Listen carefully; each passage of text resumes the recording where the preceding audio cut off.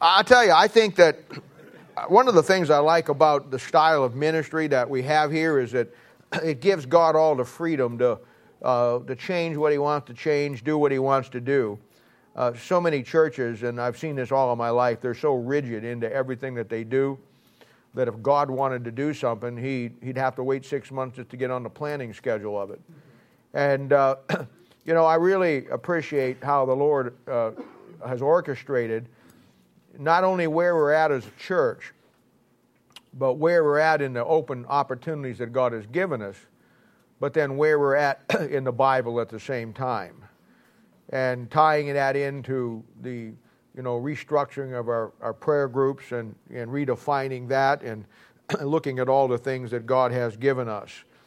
And as we're closing out this book, we've seen that Paul gives instructions to this church as far as young Timothy that's coming to be with them. And Paul's sending Timothy to them. And Paul tells that church that Timothy is his helper and that they're not to be negative toward Timothy, but they're to help him and not hurt him. And we focused last time on a couple of things that Paul told the church at Corinth and then what he told Timothy. He told the church at Corinth that let him come to you without being afraid. And then he told the church at Corinth, let no man despise him. See, Paul's smart enough to know that in this church there were people who didn't like him, Paul. There were people that despised Paul. And you see that throughout underneath of this whole book and even in 2 Corinthians. So he knew what, if they didn't like him and wouldn't accept him, what they were going to try to do to somebody that he sent there. So he makes it very clear. Paul is someone who, if anything goes wrong, he wants it documented, and I think documentation is always important in dealing with people. He wants to make sure he can pull out the letter and say, what part of this didn't you understand? You see, he's kind of covering Timothy. Yet at the same time, we saw in 1 Timothy chapter 4, verse 12, that Paul gives instructions to young Timothy. And he says, let no man despise thy youth. And we talked about that. And that sets up for us a tremendous lesson on how God wants to use young men and young ladies. And I showed you last week that God has a special calling for young people, something that they can do that older folks cannot do. And a lot of what they are, if they're done right, is infectious to other people. I think it keeps the church young and healthy. There's an old saying that if you got an old dog and you want to make the dog live longer, get a young pup to hang out with the dog. I believe that's true. And I think that in a church, that keeps the church from getting creaky and old and, becoming old folks' home, is the lifeblood of young men and young ladies who really fire up the thing and keep it going, and we all kind of help each other through the thing. And it sets up a tremendous lesson of being young and being used of God.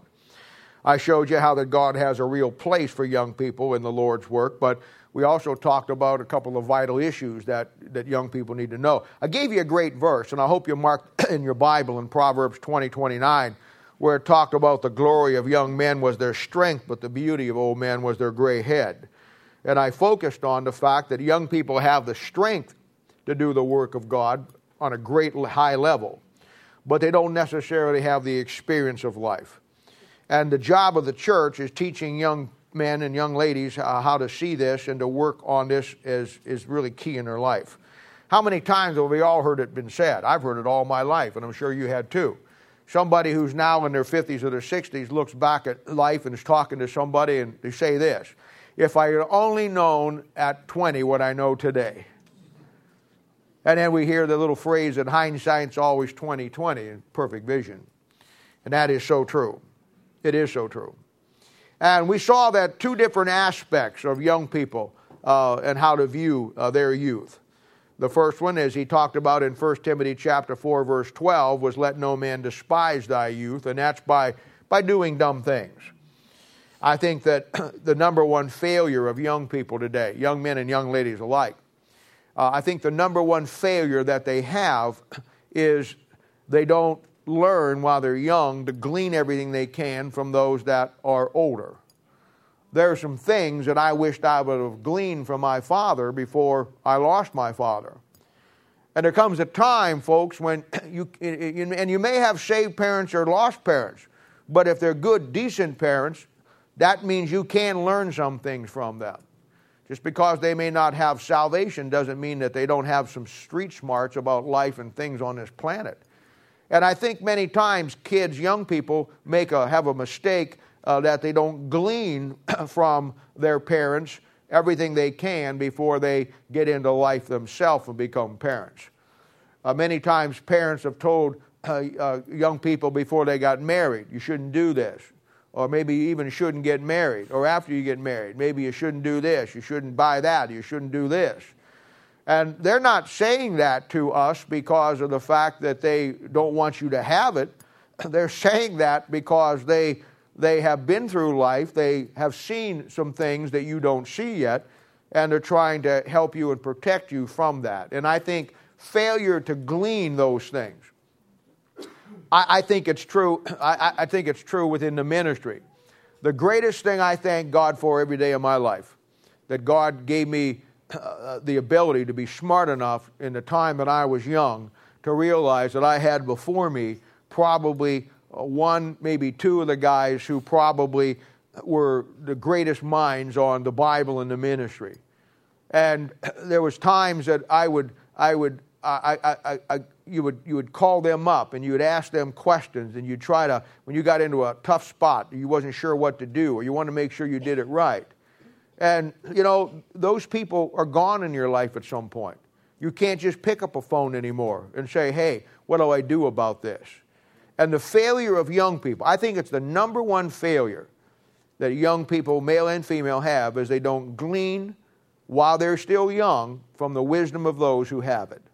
Whether it be about the Bible, whether it be about life, or whether it be about whatever. And I thank God every day of my life. One of the smartest things I ever did was glean from Mel Sabaka. And you know what? I can't call him up on the phone anymore. He's still alive, but it's impossible at this point, as weak as he is. It's gone. It's a gone resource. And, and many times, it's like the old true saying, sometimes you got to lose something before you really know how valuable it was. And, I think that's an issue. And I think that's why young men and young ladies continue to do dumb things. I mean, I know you're young, and I know that's a good excuse. The Bible tells us, that even in ministry, you don't put somebody in that's a novice. They've got to have some experience. But, I think that one of the things that young men and young ladies can do right now while you're young is to learn and to glean everything you can from those around you who understand and make things work and happen the way that they're supposed to. I think it's just the way that it is. And then the other thing that he says is found in 1 Corinthians chapter 16, verse 9. And this is the second element. And this is where he says, let no man despise him. Tells that to the church at Corinth. And I told you last week that you need to know, no matter how good you are, no matter how well you try to be everything and do everything that God wants you to do, there's always going to be God's people out there who want to sandbag you. They want to keep you from growing because you're growing past them, and they don't want that. That makes them look bad. And you'll find that. We talked about that last week. It's great lessons for every young man and young lady in our church to learn. I really mean that. And I think the proof of where you go with the Lord and how well God is able to use you really comes back to how well you're willing to learn through your difficulties now and to glean everything that you can and put it in a concept where you may not be able to use it right now, but I guarantee you use it down the line someplace. And that's why, if you ever thought about this is why in its simplest form, it's so hard for you to win your family to Christ or minister to your family. Because they know more about you than other people do. They've seen you all your life, and they don't respect you. The Bible tells you that. Jesus himself said, a prophet hath no honor in his own country. And it's a thing where that becomes my favorite phrase, that you become smarter than the problem. And you've got to learn these things. You just got to learn these things. I can tell you about the Bible, and you come over and lay down and lay it out. When I try to tell my mom something in the Bible, she just looks at me and she says, oh, you're nuts. And, you can't do it. So then I told you that Paul talks about 3 or 4 people basically three people groups. He talks about Timothy, who's single. Then he talks about a guy who's older. And then he talks about a couple. And he tells you in no uncertain terms that they are key to his ministry.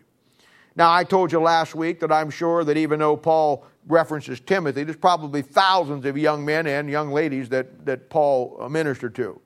And when he talks about these other two people groups, I'm sure that there's literally probably thousands of other people that would fit into this category. But the Bible has a way of taking one particular person and, the example of, in this case, three represent the many that Paul's dealing with.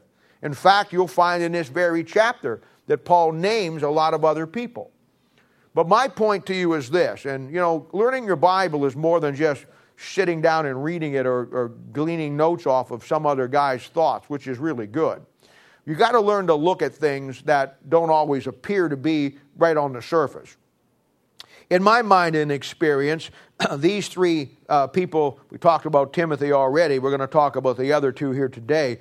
They really represent, to me, what makes a healthy, viable ministry and makes it work in a healthy church.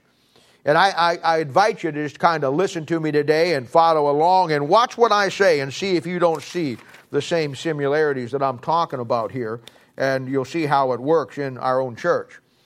Now, I want to read a little farther today in Acts chapter 1 Corinthians chapter 16, and I will again pick it up in verse 9. And I want to look at these other people here, and then we'll make some comments about it. But let's pick it up in verse 9 here. We've already read this several times, but it kind of goes with the context. Our real text is going to start in verse 12, but let's put it together here. For a great door and effectual is open unto me, and there are many adversaries. Now if Timothy comes, see that he may be with you without fear. For he worketh the work of the Lord as I do. Let no man therefore despise him, but conduct him forth in peace, that he may come unto me, for I look for him with the brethren. As touching our brother Apollos, I greatly desired him to come unto you with the brethren, but his will was not at all to come at this time. But he will come when he shall have convenient time. Watch ye, stand fast in the faith, quit you like men, be strong. Let all things be done with charity. I beseech you, brethren, you know the house of Stephanas, the first fruits of Achaia, that they have addicted themselves to the ministry of the saints. That ye submit yourselves unto such, and that every one helpeth with us that laboreth. I am glad of the coming of Stephanas, and Fortunatus, and Archias, which that was lacking on your part they have supplied.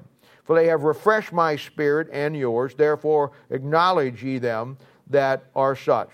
The churches of Asia salute you. Aquila and Priscilla salute you much in the Lord with the church that is in their home. Now, Father, we thank you and praise you for the Lord Jesus. We love you. We thank you for our time today. We pray that you'll take the Word of God and teach us. We thank you for where you brought our church to and for the great host of men and women who love you and love this Word and are committed to us fulfilling what you've done for us, given us to commit to. We love you. Pray you'll bless this time now in Jesus' name. For sake we ask it. Amen. Now in verse 12 we have our second guy. And it says, us touching our brother Apollos. Now I don't know what you know about Apollos. He's not one of the most prominent characters in the Bible. But let me say this to you.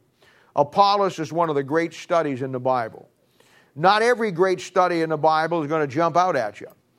When you look at certain things, at least when I do, I want to look more at what just Paul is doing. I want to see who Paul continually references in his life. Because there's going to be keys to that in what I want to look for as a pastor and what God's given me to do. And the background of Apollos, this guy, he's quite an incredible guy. Now, the first time Apollos shows up, and you probably want to look at this, it'll be in Acts chapter 18, verse 24. And this is the first time he shows up in the Bible. And it's interesting to see some things about him. Now, it says in Acts chapter 18, verse 24, and a certain Jew named Apollos, born at Alexandria, an eloquent man and mighty in the Scriptures, came to Ephesus. This man was instructed in the way of the Lord, being fervent in the Spirit, he spake and taught diligently the things of the Lord, knowing only the baptism of John. All right, let's stop right there. Put it into a context. Now, this guy, we know that when we start the beginning of the Bible, in Matthew, Mark, Luke, and John, we basically start with a ministry of John the Baptist. John the Baptist is the forerunner of Jesus Christ. He's born 6 months before Christ is, and his ministry takes place 6 months before Christ's ministry starts. And John the Baptist comes to the nation of Israel. John the Baptist is not preaching salvation by grace. John the Baptist is not preaching, you got to be born again. John the Baptist is coming to preach to the nation of Israel that their Messiah has come, and he's telling them that Messiah is Christ. And that's what his mission is, and that's what he does.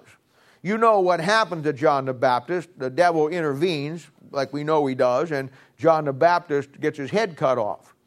But Apollos was somebody back then who had heard exactly what John was preaching, knew enough about the Old Testament Scriptures. The Bible says he was an eloquent man, fervent in the Scriptures. In other words, he's one of the ones that stayed online with the Bible through the disposition where the Jews were scattered, and now he's still got this Bible, believing it, the Old Testament, and he's looking for the Messiah. And when Jesus comes, or John comes, and he's preaching that this is the Messiah, and he offers Israel the baptism of John, which is a baptism not of individual salvation, but a picture of the cleansing of the nation of Israel as a nation, he immediately gets baptized under John's baptism, and he goes on from there. Now, that kind of brings you up to where we're at. All right? Look at verse 26. And he began to speak boldly in the synagogue, whom when Aquila and Priscilla had heard, they took him unto them, and expounded unto him the way of God more perfectly. Now, this is a great study here. Because here's a case where Apollos goes into this church. Now, this is after the resurrection of Christ. This is some 40 years after he was baptized with John the Baptist. And he walks into this synagogue, which is now a church. They're there to preach about the death, burial, and resurrection of Christ. And Apollos gets up and says, can I give a testimony? Can I like to say some things? And they say, well, great, brother, go ahead. Immediately, you know what he starts to preach? He says, you don't need to be baptized in John's baptism. You need to follow him. He hasn't even heard yet that Christ has even died or anything has even changed. And this is where Aquila and Priscilla pull him aside. And look what the Bible says. They explain to him the Word of God more, what? Perfectly. They now tell Apollos that, you know what you got don't work no more. John's baptism preached repentance unto Israel, but since that time you haven't heard. The Messiah came, he was rejected, he died on a cross, and now we have moved into the Gentiles, taking the gospel, Paul, the gospel. He hadn't heard that. Well, let's follow on here. And when he was disposed to pass through Achaia, the brethren wrote exhorting the disciples to receive him. Watch it very carefully now. Who when he was come helped them much which had believed through grace. See that thing? Salvation isn't the same way all through the Bible. That verse tells you right there that those people had received the gospel through grace. Apollos didn't. He got it through John's baptism. But when Aquila and Priscilla pulled him aside, explained it to him, he got it. And then he goes right on with the new message of the gospel just as fervently as he did with what he knew. And the Bible says in verse 28, for he mightily, there it is, he mightily convinced the Jews, that publicly showing by the Scriptures that Jesus was Christ. There it is. Now there's an example where Apollos is somebody who comes into this church only knowing the baptism of John, which has been out of date now for 40 years. I don't know where he's been but he has not heard of the death, burial, and resurrection of Christ. And so what happens here is they pulled him aside. They explained the Word of God more perfectly. He gets it. And then he moves on, and he has a tremendous following from that point on. Now, in 1901, we find that right after his conversion here, that he follows Paul down to Corinth. Now, he's not here when Paul's writing what we're reading in 1 Corinthians chapter 16, because Paul says he's going to come when he's more convenient. But he goes down the first time that Paul is there in Acts chapter 19, verse 1. He goes with him. And from 1 Corinthians chapter 3, verse 6, we see that Paul makes a reference that he had some kind of real impact there when he was there. He made a great impression on them, and many of them, I'm sure, in that church stayed straight with the things of the Bible, even though the church was falling apart around them. I think probably Apollos was a great anchor in that church. But I want you to notice something about him. Paul doesn't give that church any instructions that when he comes back, now you make sure you don't despise him. When he comes back, you make sure you listen to what he says and don't make him afraid. He didn't say that here. You know why? Because Apollos is older. He represents our older guy. He'd been around when John was baptizing. Like I said, that's 40 plus years ago. They accept him. Now you want to see this, catch this. Don't want to miss this. In Acts chapter 18, verse 28, it says, For he mightily convinced the Jews. Why? How did he convince them? Why did he convince them? Because he'd been there from John the Baptist. He had followed Christ from the beginning, from John. He'd come up through the crucifixion, and now he's moved into the church age. Some 40 plus years of experience that he had. Brother, he had some perspective. And the Bible already tells us that he knew the Bible. So when he stands up and speaks, he's not like somebody that just got saved a week ago. This is somebody that can step back and look at the absolute, complete perspective of Christ's ministry. He saw John and believed. He had come up through that period of time. Now he understands about the crucifixion. And now he realizes that he's come all the way past the nation of Israel into the church age. And when he speaks, people are going to listen. You know why? Because he's got some experience. Experience is absolutely key. Now, you see, he said to Timothy, he says about Timothy, he says, let no man despise thy youth. Young people have the strength, but Apollos had the experience. Now, I got to tell you, in ministry, these kind of guys, male and female, are absolutely, they're invaluable. They really are. And all of you young men and young ladies, in time, if you stay the course, you'll grow right into an Apollos. There's a process that you go from being a Timothy, which there's nothing wrong with, into Apollos, which there's nothing wrong with, but it's the natural process. Because I'm going to tell you, as valuable as the Timothys are, and they really are, they're like the spark plugs of the engine. They make it fire. But the Apolloses are the gas that make it run. And it takes everything together. You can't make an engine run without the spark plugs. You can have all the gas in the world. If you have no spark plugs, you have all the spark plugs in the world and have no gas, and it isn't going to run. It takes a combination of both.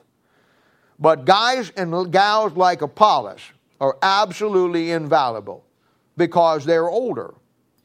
You see, in the ministry, I learned very quickly, you got to learn where your bread is buttered, so to speak, as the saying goes. If I have a deep issue that I've got to deal with, whether it's in the church or whether it's with somebody, and, I got to make a decision or we have to do something and deal with something that may have bad aftershocks or ramifications that may cause some riffles, or some big decision that has to be made. Somebody comes down and says something that we got to do this, or we got to do that, or we got to change this. I know exactly in this church who I'm going to sit down with and get their advice. Because the Apolloses of any church are absolutely incredible. This ministry is no different than Paul's ministry. And he has to have people in it who have heat. That's the young people. He needs to have people who have light. And he has to have people who have experience. And you're going to find in his writings, throughout his writings, he makes reference to these people over and over and over again. They are three people here, or represent three people groups that are absolutely invaluable to him, and he makes no bones about telling people in the books that he writes to them how important they are. And you got Timothy, who's got the fire, Timothy, who he's teaching, who's gleaning everything he can from Paul, his father in the Lord, and he's getting him up and getting him ready to go. But then he's got guys like Apollos who have been there, who has the longevity of seeing the perspective of it all that Timothy didn't have. And you see how invaluable they are. I mean, it's just like any church needs to be. And that's how it works. And it's a thing where you see it. Now, the next people he talks about is a couple. And their name is Aquila and Priscilla. Now, this couple, if you're a young couple here in this church, this is a great model for you. And yet, when's the last time you heard a sermon on Aquila and Priscilla? They are about the last time you heard one on Apollos. They are two of the greatest studies you will take in the Bible if you want a model for ministry, no matter where you're at. If you're a young person, the model for you is Timothy. If you're a middle-aged guy or gal, then your model is Apollos. If you're somebody who's married, no matter where you're at, it's Aquila and Priscilla. And boy, I'll tell you what, this is a special couple. They really are. They really are. Paul makes reference to them in 5 different books that he writes. I mean, he may talk about this guy once or twice, but when it comes to Aquila and Priscilla, they're all over the place. And we can learn a lot about them. And, just studying their life, you say, I didn't even know their life was in the Bible. I know you didn't. But I'm telling you, it is. You can piece it together. I'm going to piece it together for you in a little bit here. Not the whole thing, but enough to show you where you go. Acts chapter 18, verse 2. It tells us that they are Jews that originally come from Italy. Now watch this. That means that back in 606 BC, their great-great-great-great-great-great-great-great-great-great-grandfather, or whoever, left Jerusalem, wound up in Italy. They stayed true to the Old Testament. They're Jews living in the dispersion of 606, and now here we are 400 years later, they wind up in Italy. But watch this. It also tells you in that passage that Claudius, he's the Roman guy. He's the bad guy. He's the villain. Claudius passes a decree to deport all the Jews. They all got to leave Italy. And so they leave. And when they leave, lo and behold, they run into Paul. Now let me just stop there a moment and show you how another Bible principle fits in, because most of you can probably relate to this. Now, if it had been you and me in Italy, and we suddenly got the bad word from bad Obama Claudius that we all had to leave Missouri, in their case, Italy, that he was getting rid of all the Christians, or all the Republicans, or all the blondes in Missouri, and we'd all think it was a terrible thing. We'd think, well, we're going to lose our house, we're going to lose our friends, we're going to lose all of this, we're going to lose all of that. Boy, this is terrible. A lot like Christians whine and complain today about our present government. I want you to see this. It was Claudius who was an unsaved man, but it was Claudius is who God used to get them out of Italy, that through him forcing them out, they met Paul. In other words, if it wasn't for Claudius kicking them out of Italy, they never would have lined up with Paul. Romans 8:28 says all things work together for good. Because we look at some tragedy in our life, or we're going to do this, or I lost my job, or I did this. Hey, I'm not saying God didn't take your job or didn't put you through some hard time because you're an idiot. You got to learn some things. But we also know that there's times when God will make moves in our lives to get us where He wants us to be with who He wants us to be, that we would never get there if He didn't do that. You got to see that. And you got to remember that next time something changes in your life. It's just that simple. That's how God does. Old Claudius really here is painted as the villain. He's the hero that God used. And they go down and they leave Rome. And lo and behold, they run into Paul. My, what a coincidence. Now, that's not all. The next verse, Acts 18:3, says that both of them enjoy the same occupation. They're both tent makers, tent menders, Paul and Aquila.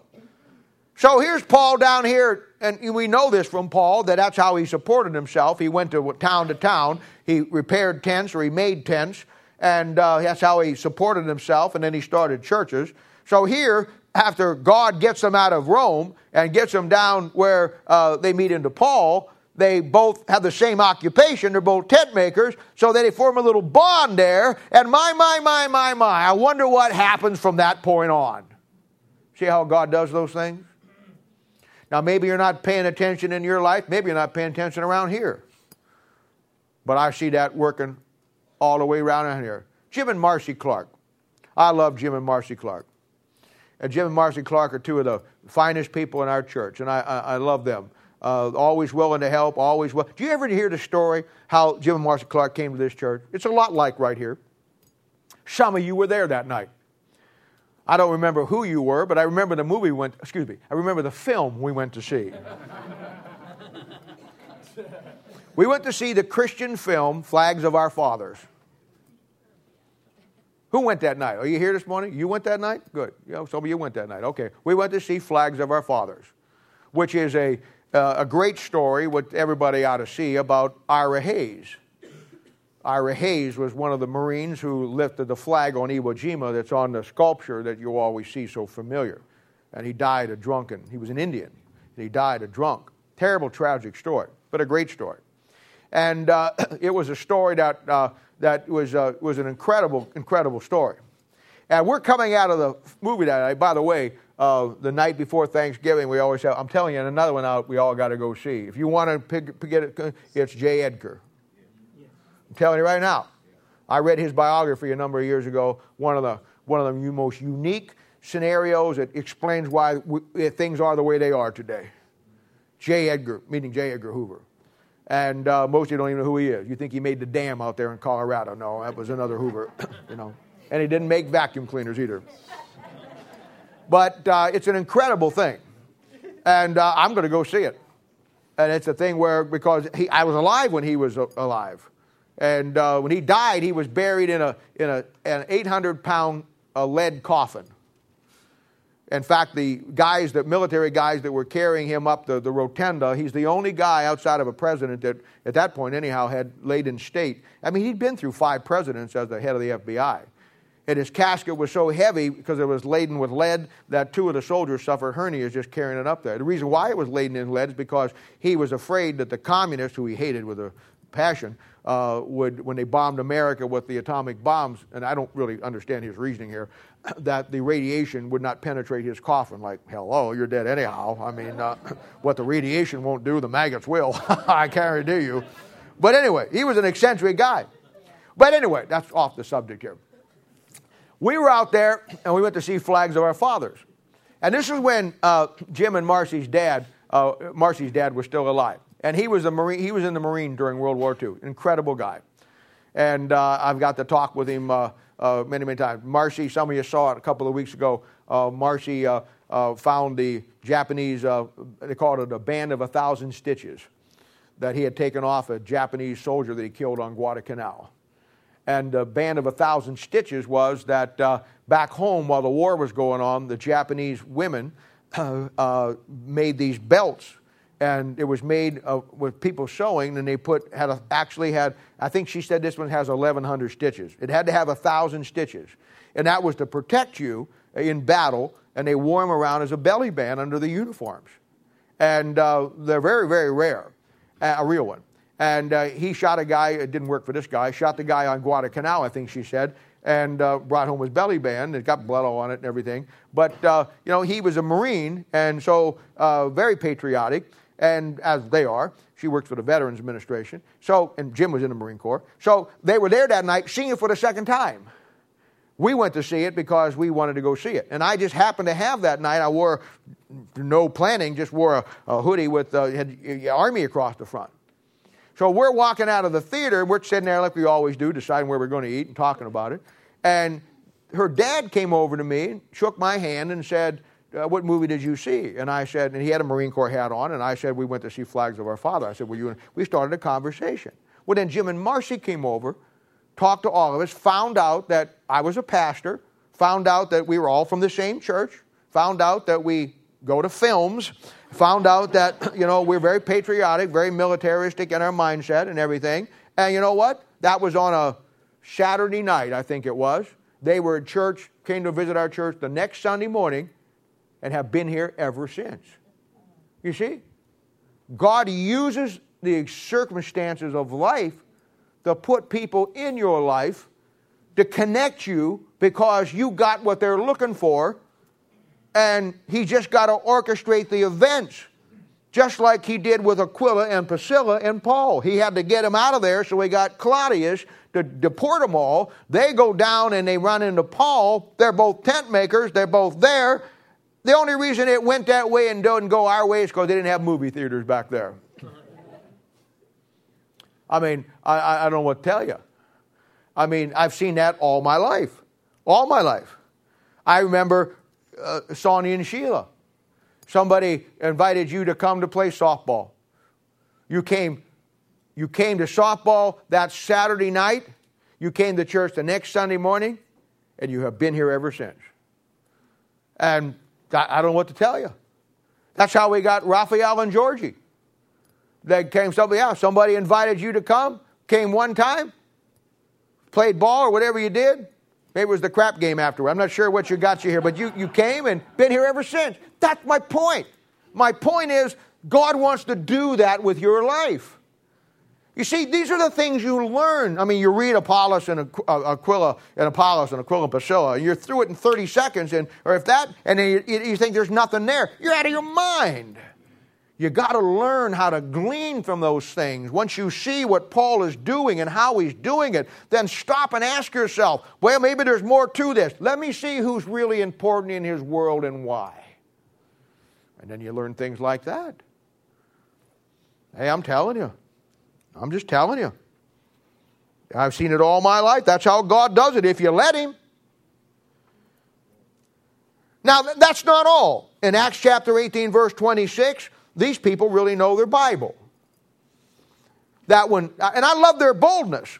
And yet, I mean, I read every word in the Bible. I think every word is important. And I think the way God says things in the Bible is really important. And I love what he says here because it says something about them as a couple. They were bold enough to deal with him. But look what else it says. Let me go back and read it. I got the note here, but I want to read it in. It's exactly here. It says this. Verse 26. And he began to speak boldly in the synagogue, whom when Aquila and Priscilla had heard, watch it very carefully, they took him unto them. Now, you know what that means to me? That means they didn't chew him out and send him on his way. It means they took him in. It means they saw the potential in him. They realized because they were what, guys? Oh, we didn't learn nothing yesterday, did we? They were what, guys? That's very good, but that's not what I want. They were what, guys? Let me ask the ladies. They were what, ladies?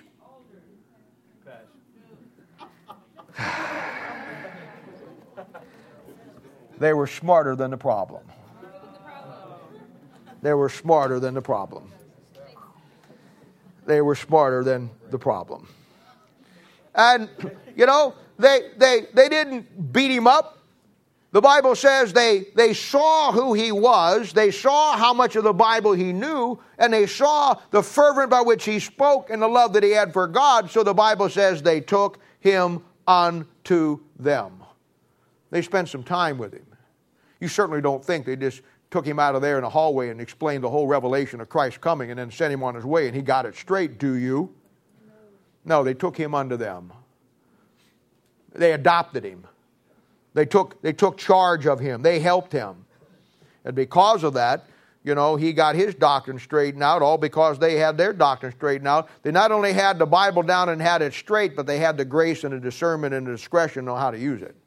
I like this couple. Romans 16:3 says that Paul says that that they're his helper in Christ. And then he goes on to make an incredible statement in 16:3. He says, Aquila and Priscilla, who have for my life laid down their own necks. See, they had a relationship with Paul. Paul trusted them. They had Paul's heart, Paul's vision. They understood exactly what he's trying to do, and they're in up to their eyeballs. In 2 Timothy chapter 4, verse 19, Paul makes mention of them again in connection with Timothy. And here we see that in some way, shape, or form, they're hooked up with him. And finally, in 1 Corinthians chapter 16, verse 19, and this is our text today, we find out that Aquila and Priscilla, they have a church in their home. Just like some of you do throughout the week, teaching people the Bible, having them over, couples, individuals, through discipleship, through whatever. You're an extension of this church, and you're holding it in your home, just like they did.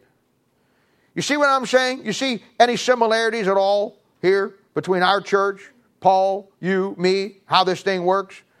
Well, you learn from this passage when Paul's coming down through here, and I think it's quite incredible that he's laying this out right before he gets into the great book that is the handbook of ministry, and he shows you and me that the three institutions that are going to make any church work are the young men and young ladies that got it straight and working through their issues and understand their limitations, the older men and women in the churches who have the experience of life, and if they can couple that with the Bible, that make them absolutely vital, and then the couples, no matter what age you are, the couples.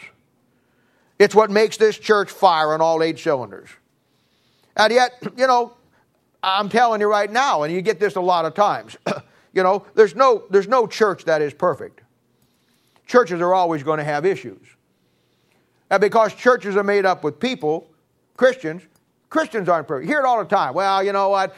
They just don't. Nobody's perfect, see? You're looking for a perfect person or a perfect church or a perfect pastor, then you're never going to find it.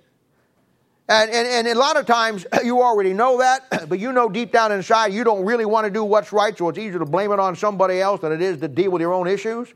But I'm telling you right now, get a heads up on this. There are no perfect Christians, there's no perfect churches, and there's no perfect pastors. That's just the way it works. You just got to get that. The question should not be, are they perfect? The question should be, is it real? That ought to be the question. Are they real? Letting God use them and being used by God to do what God wants them to do. I mean, you look at Paul and follow his life. He wasn't perfect. Nobody is. But that becomes a cop-out. But you see that Paul built churches. He's an evangelist. That's what an evangelist did back then. And he built 7 that we actually know of. I'm sure he built thousands. And you could trace it back to every Bible-believing church today on the planet. Started with Paul. But he wrote about 7 of them, and through those 7 we get great insight. And we now know that he built his churches around 3 people groups. Each one of them have a different equal value that when you put it all together, it makes the church work. The blend within ministry that makes it all work together. And that's how he did it. And that's the great model that we have. Now, who brought their fork today? Anybody bringing their fork? You got your fork? Okay. Remember what I told you a couple weeks ago? Save your fork, because the best part's coming. Now, got your fork? Here it comes. Do you know what the single thing in this passage is that was the key to Paul's success and the church's success? The single key by which pulled all 3 of these people together. It's the greatest thing you'll never not see. But it's absolutely incredible. And it's found in verse 15, where he talks about the household of Stephanas. Look at it, chapter 16, verse 15. I beseech you, brethren, how you know that the house of Stephanas, that are the first fruits of Achaia, and that they have addicted themselves to the ministry of the saints. That's one of my favorite passages in the Bible on ministry. They have addicted themselves to the ministry. I love that verse. In one single verse, it completely knocks the holy guacamole out of everybody out there that tries to tell you that don't be a fanatic about Christianity. How many times do you hear it? You hear it all the time from Christians who don't want to get in over their eyeballs. They want to stay and just stay in a kind of a nicey world. They don't want to make anybody mad. So they're always telling other people, now don't become a fanatic now. Don't get in it too deep. Don't go off the deep end. You don't want to do that. No. I would tell you, I'd be the first one to agree. You never want to become a fanatic for Jesus Christ. You want to become an addict. You know all the new Bibles do with that word addiction? They change it to devotion. See? Doesn't that sound nice? I'm sure that every child of God that you ever found in your life, as worldly as they are, would tell you, I am devoted to Christ. That's not the question. Are you addicted to Christ? Next time the cop pulls you over and you got a marijuana cigarette and he smells it in the back and he says, are you addicted to drugs? You say, no, I'm just devoted to them. See how it works for you. Oh, I'll tell you what.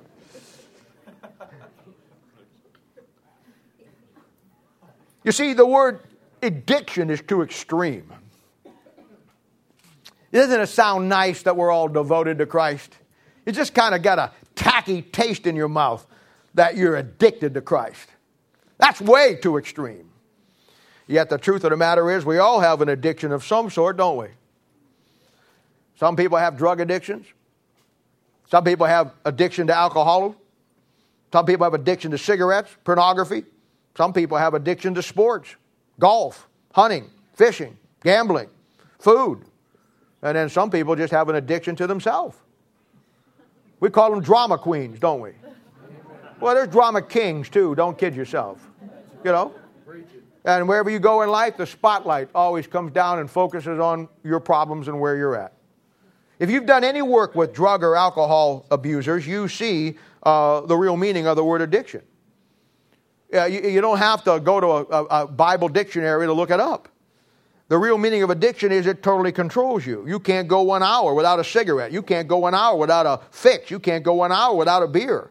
I've known people that all my life, I've seen them, I've known them for years, that every time you see them, they got a drink in their hand.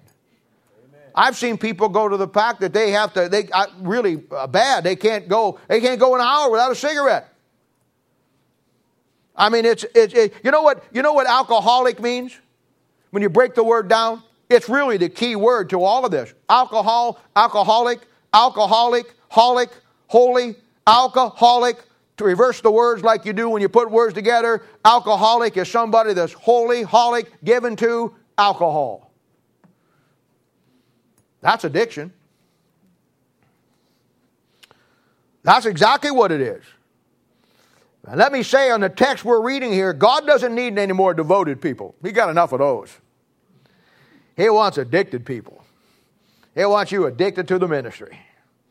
Our society, both religious and secular, recognize the terrible tragedy of some of these addictions. And, they've got centers where you can go if you're, that you can go to. If you're a drug addiction, you can get out of it. Alcohol, they even have halfway houses. Why, the Restart program we're at, it has a facility for that, as does the City Union Mission that we're at, as I'm sure every mission does. And then if that's not your bag, then you go to Alcoholics Anonymous. And they'll dry you out. You go to Narcotics Anonymous. You go to Gamblers Anonymous.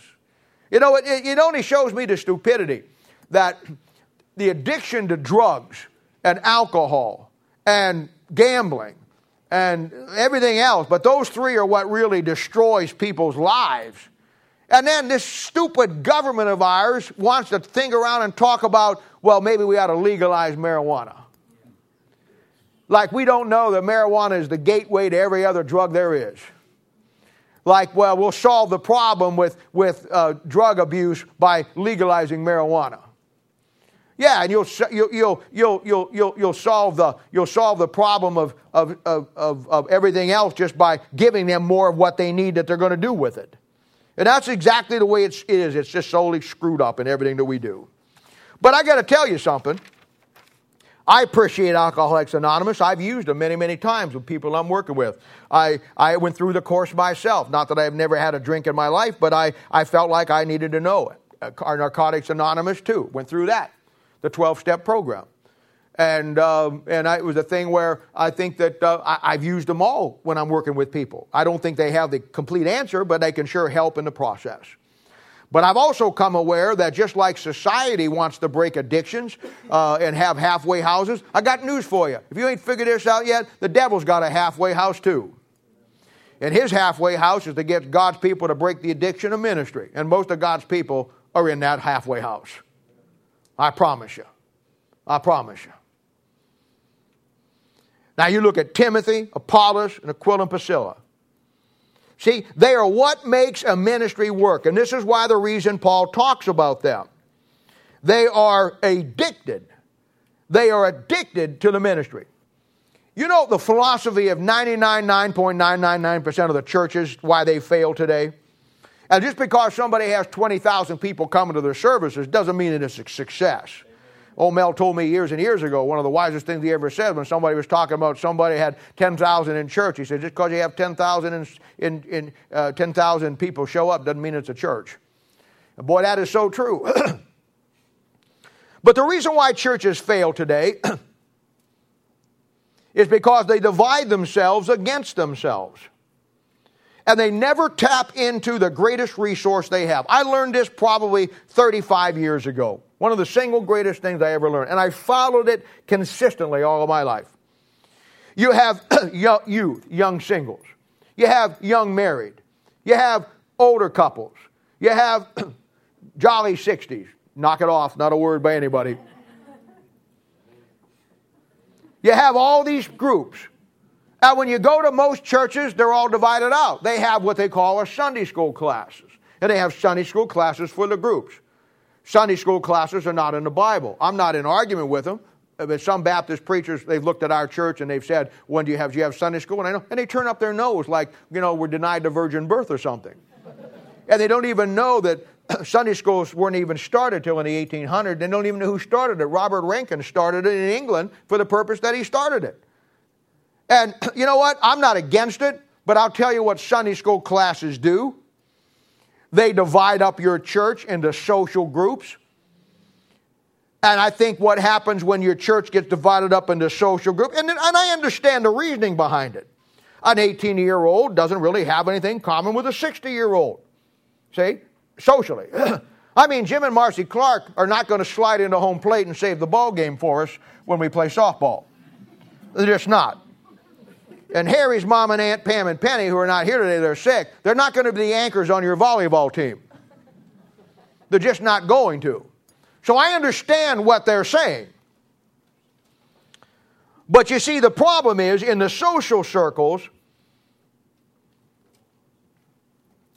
when your primary goal is to get them all socially diced up, you lose one of the greatest aspects that he's talking about here. Maybe an 18-year-old and a 60-year-old have nothing together for flag football with Kyle on Saturday afternoon. But an 18-year-old and a 60-year-old have very much in common when it comes down to ministering to people. Because ministry knows no social barrier. Ministry doesn't know Penny back here and Pam. They can't go down to Restart. They can't do what everybody else does. But I guarantee you, they found a place in ministry of just finding people that are missing or finding people that are sick and passing out and go and get the cards at their own expense and sending them out and telling them they're praying for them. See what I'm saying? In other words, when all you focus on is the social, that's all you get done. I've learned that when you don't focus and make the number one focus of your church social things, you make it ministry. The ministry gets done because everybody, no matter what your age is, can work together in ministry, and the social things take care of themselves. That's just the way it works. Most churches are so busy dividing up their social groups, they just divide themselves completely out of the equation. And you're going to find that Timothy's a young man, Apollos is an older man, and Aquila, Priscilla, they're a married couple. And how many times have we said, well, we can't let the married couples hang out with the singles because it just doesn't work. It doesn't work if you're going to have fun, but it works if you're going to minister. You see, when your idea in your mind about your church is social events and what you're going to do, then you're never going to get the ministry. when your goal is not those things and ministry, and everybody understands that God saved you for a reason, He saved you for a purpose, and we can all minister together, whether it be at Restart, whether it be at the mission. You can pass out hot dogs and pass out tracts if you're 60, 70, 80, 90, or 20. And some of the older folks, some of the older couples, some of the older people have much more experience that when you hang out with the younger ones, you can blend along. But when you chop it all up, crazy. But that's the Laodicean church, see? I watched down there at the first time at the Restart when they went in. I actually, and when we were going down there, I think it's the greatest thing that in one form or the other, everybody in this church. I've actually saw the other day where people, when I was down there, didn't go over to them, didn't say anything to them because I knew what was going on. They're over in the corner weeping because they're moved by what God has done for them and where they're at and what they have, and the contrast of what these people don't have is overwhelming to you. Because it puts it all in perspective. We whine and complain about what we don't have and what we don't like. But when you go down there, you see something. I watched a woman put on a used coat that she wanted a coat. And she put on a coat and the coat would not even fit. It wouldn't even get closed. She couldn't even button it. And she was the happiest person in the world because she got a new coat. Give me a break. That made her day, when for you and for me, everything has to be exactly the way it has to be. I saw some of you guys down there, the first couple of times we went, that a guy didn't have a jacket. You took the jacket off you were wearing and gave it to him. Never said a word, but I understand those things. There's something about getting into the real world where we're oblivious to, that you see what people don't have that makes you appreciate and makes you feel so foolish for what you do have and how we look at it. By the way, one of the big needs that we need this time coming up is socks and underwear, but just don't be doing the same thing with the underwear we were doing with the jackets. Okay, guys, just buy them something else. Got to tell you people everything because you'll be doing it. I know you guys. If you do, please wear 2 pair.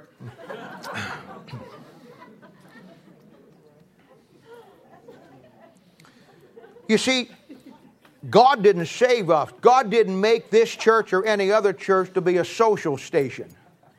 He just didn't. Because God knows human nature, and when you focus everything you do around the social events, you never get the ministry. You just never get there. Because you divide your resources up. You say, well, the young singles, they got to stay over here, and the young married, they got to stay here, and they're over here, and everybody over here, and they just don't have anything in common. No, they don't as far as playing softball, but you sure do when it comes to winning people to Christ and getting into the ministry. And when you get into the ministry and you focus on that, the social things take care of themselves. It's just that simple. But most guys never that smart. They never get to that point. And that's the key to any success. That's the key to any success we would have. When your emphasis is on the social, you never accomplish the ministry because you're dividing yourself right out of the ministry. And when your goal is ministry, everybody works together and gets addicted to the ministry. No matter what you are, or how old you are, or what your status is, or your social areas, or your social class, you just take care of the people who need the help, and it's a natural process, and everything else works it out. That's why so many of God's people are so worried about the friends they have or they don't have, or the social things they get invited to or they don't get invited to, and they never stop one time thinking about the people out there that don't have anybody or anything. Some of the closest friends I've got in my life are people when I met, God allowed me to minister to them. And you want to bake some friends? Start taking somebody that has no friends and giving out to them. Ye that are strong, about the barely infirmities of the weak, and ministering to them. You'll get some friends. You'll get some good friends. I got some. The common bond that pulls us together and keeps us together is people working in ministry with other people. I've told you many, many times. Sabaka told me 35, 40 years ago, only 2 things worth investing your life in, because it's the only 2 things going to last for eternity. One of them is the Word of God. The other one's the souls of men. Everything else just a waste of time. Got to put it in perspective. You see, I believe today, God's people today, they suffer from a tragic case of mistaken identity. I really do. Who they really are. Not who they are in Christ, but that too, but who they are in this world. Jesus said, and I'm paraphrasing now, we have to lose ourselves to find ourselves. And what we really have to do is drop this false self-created image that we all got. That we have, that we can do nothing for God, care nothing about the things of God, do nothing for God, and still in our mind think we're okay with God. That image of ourselves that's built around us, ourselves, not others, is based on our own ego, our own mindset, that it is so easy to adapt to our lazy culture of Christianity. It's a pretense. It's a bogus identity. It's a self-styled, self-righteous identity that has no room for real ministry in people. Most of God's people on the outside look like a brand new, spanking, shiny Corvette, Chevy Corvette. But when you look around it, it's great. And it's absolutely beautiful on the inside. When you open the hood, somebody stole the motor. Somebody stole your motor. You look great and shiny and sparkly on the outside, but you're not going anywhere and you're not doing anything because somebody stole your motor. Somebody told you not to become a fanatic. Somebody put you in the wrong halfway house. And it will be true in any ministry anywhere that those three people groups who through a common bond of understanding what Christ did for them on the cross, and then together, collectively, addicting themselves and becoming addicts to the ministry of Jesus Christ. I mean, it blows my mind how some of God's people can go a day without reading their Bible, weeks or months maybe. How some of God's people can go a day without talking to their Heavenly Father. How some of God's people can live their whole lives, feel nothing, no conviction about their fake walk with God and the fact that God saved them to serve and there's nothing, no souls, no ministry, no nothing, no depth. Isn't it a shame that we can go a whole day without talking to Him or reading our Bible and some of us can't go an hour without a cigarette? I'm telling you where the addiction is and where the addiction isn't.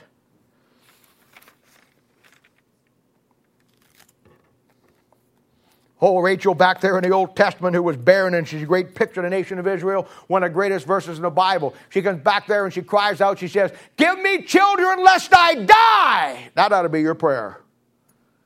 Give me souls lest I die. No, give me a beer. Yet those same people will tell you, don't become a fanatic now. Well, now you know too clearly that that's a lie. It's clear now that just as the drugs and the alcohol and the gambler who has lost everything, God wants you addicted to Him so you can lose everything. I mean, that's the way it works. I mean, there's not a lot of difference when you lay it out between the world's addictions and God's addictions.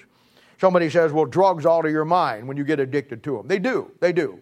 But when you get addicted to the Word of God, it'll alter your mind too. See? Somebody says, well, he's addicted to alcohol. Yeah, in the old world, they used to call those spirits. In fact, you still see it when you drive down past the liquor store, spirits. Yeah. Ephesians chapter 5 verse 18 says, "And be not drunk with wine where is an excess, but be ye filled with the Spirit." In other words, he's saying, don't get drunk on the world stuff, get drunk on God stuff. You see, a saved man doesn't really quit drinking. Got to know that. A saved man doesn't really quit drinking. A saved man just changes bottles. And a saved man doesn't stop being an addict or having an addiction. He just changes addictions. And you and I should look and act just like a drunk. You and I should look and act as God's people. I mean, do you ever see the similarities between the two? They're incredible. I mean, did you ever study the 5 characteristics that drunks and people with addictions have is in connection with you and me? One's an addiction to the world, the other one's an addiction to the ministry. The first thing, somebody, when you drink and you're addicted to alcohol and you're drunk all the time, you see them all the time. When they get drunk, you know the first thing you see about them? How bold they are. I've seen a 100-pound guy try to take on a 250-pound biker because the alcohol made him bold.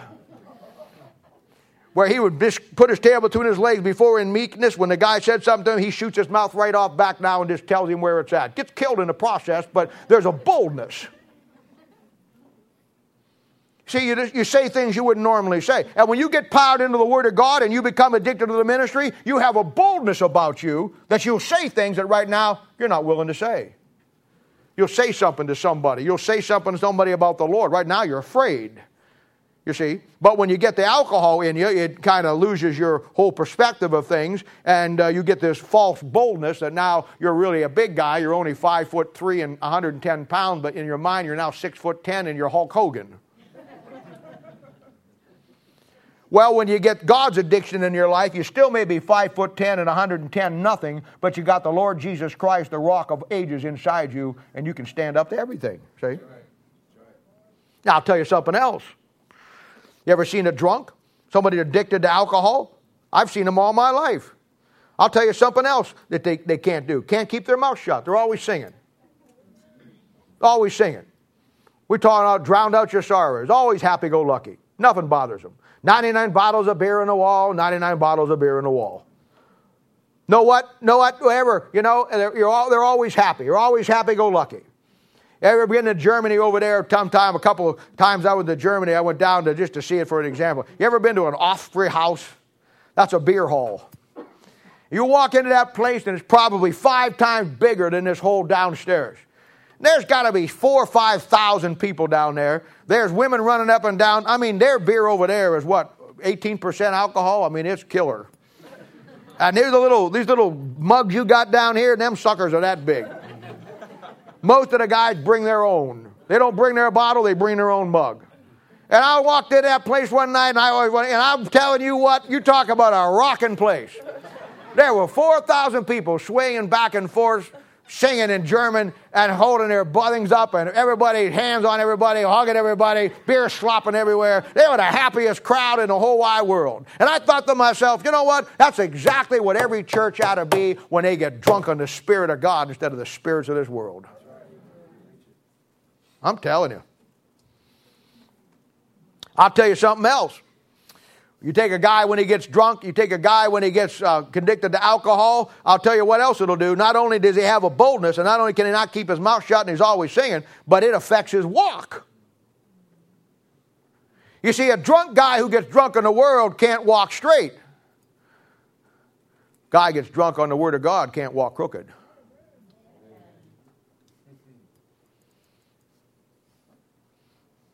I'll tell you something else they're always doing too.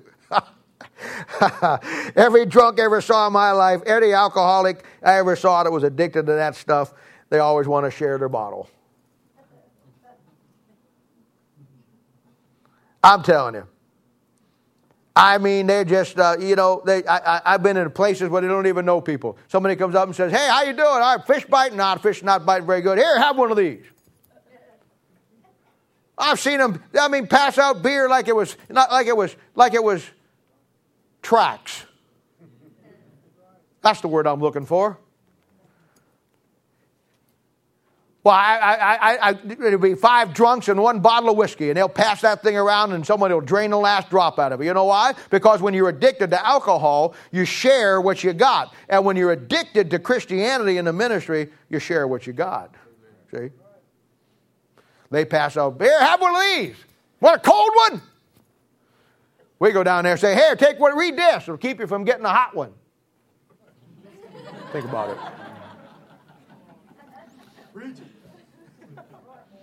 So, it's a difference. You're either going to be addicted to the things of the world or you're going to be addicted to the things of God. And when I look at a drunk, somebody's addicted to the spirits of this world, I see a lot of similarities of what you and I ought to be when we get addicted to the Spirit of God. You ought to have that boldness. You ought to never keep your mouth shut. You ought to have the joy down in your heart. It ought to affect your walk. You ought to want to share what you've got to drink. I'll tell you the 5th one. People on alcohol and people that are drunk and people that are addicted, they always need a designated driver. You see, you just run yourself into the ditch. You need somebody driving you home to heaven. It's the Lord. Because when you're an addict, when you're addicted to alcohol, boy, you'll drive yourself right into a disaster. I saw a bumper sticker one time on a car that said, based on the famous Flying Tiger guy, I forget his name at this particular point in time, in China with the Flying Tigers, and it says, he wrote a book and also made a movie, but on a bumper sticker it says, "God is my co-pilot." Now that looks neat, doesn't it? But I got some news for you. God doesn't want to be the co-pilot. That just means you're still driving the plane, and we know where that's going to lead. No, when you get saved, you're like every drunk when he has too much to drink and you get excess of the Spirit of God. The first thing you do is turn over your life to the Lord Jesus Christ. Let Him drive the bus. Let Him get you home. Similarities are the same. The gambler, he'll put his faith in a game of chance and lose everything. The addicted child of God puts his faith in the eternal absolute Word of God and winds up losing everything anyhow because he gives it up. So we sing, I surrender all. The Bible says if you want to keep it, you got to give it away. The Bible says he that loses life shall find it. And Paul said in Philippians chapter 3, verse 7 and 8, but what things were gain to me, I counted loss for Christ. Yea, doubtless I count all things but loss for the excellency of the knowledge of Jesus Christ Jesus my Lord, for whom I have suffered the loss of all things, and do count them as dung that I may win Christ. Now, brother, there's a fanatic right there. There's an addicted man right there.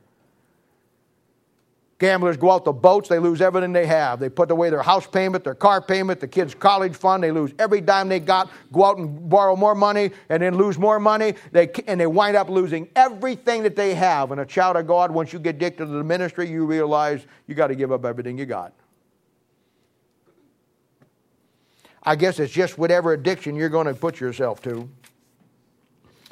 So we see these three people groups here, and wow, who would have thought we'd ever got that out of a farewell chapter of 1 Corinthians chapter 16? You do when you look at what he's saying.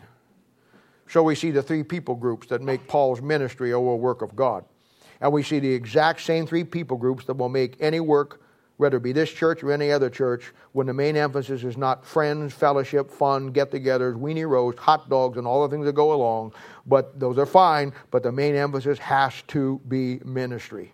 And the thing that pulls the Timothys, the Apolloses, and the Aquila and Priscillas together is that all roads of fellowship lead to ministry, and ministry leads to being addicted to it.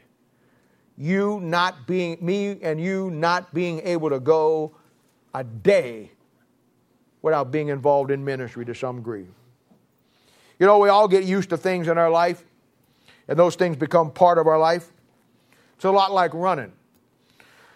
Runners who run a lot will tell you that running becomes such a part of their life that when you get sick and you have to take 2 or 3 days off from running, it just messes up your whole world. We all have things like that. And yet, the thing that we ought to not be able to live without is the aspect of ministry. And the key to getting that way is, now that you know for sure, what Paul says is to become addicted to the ministry. And now you know. Everybody has a model. You young guys, gals, you have a model now. You know what it is.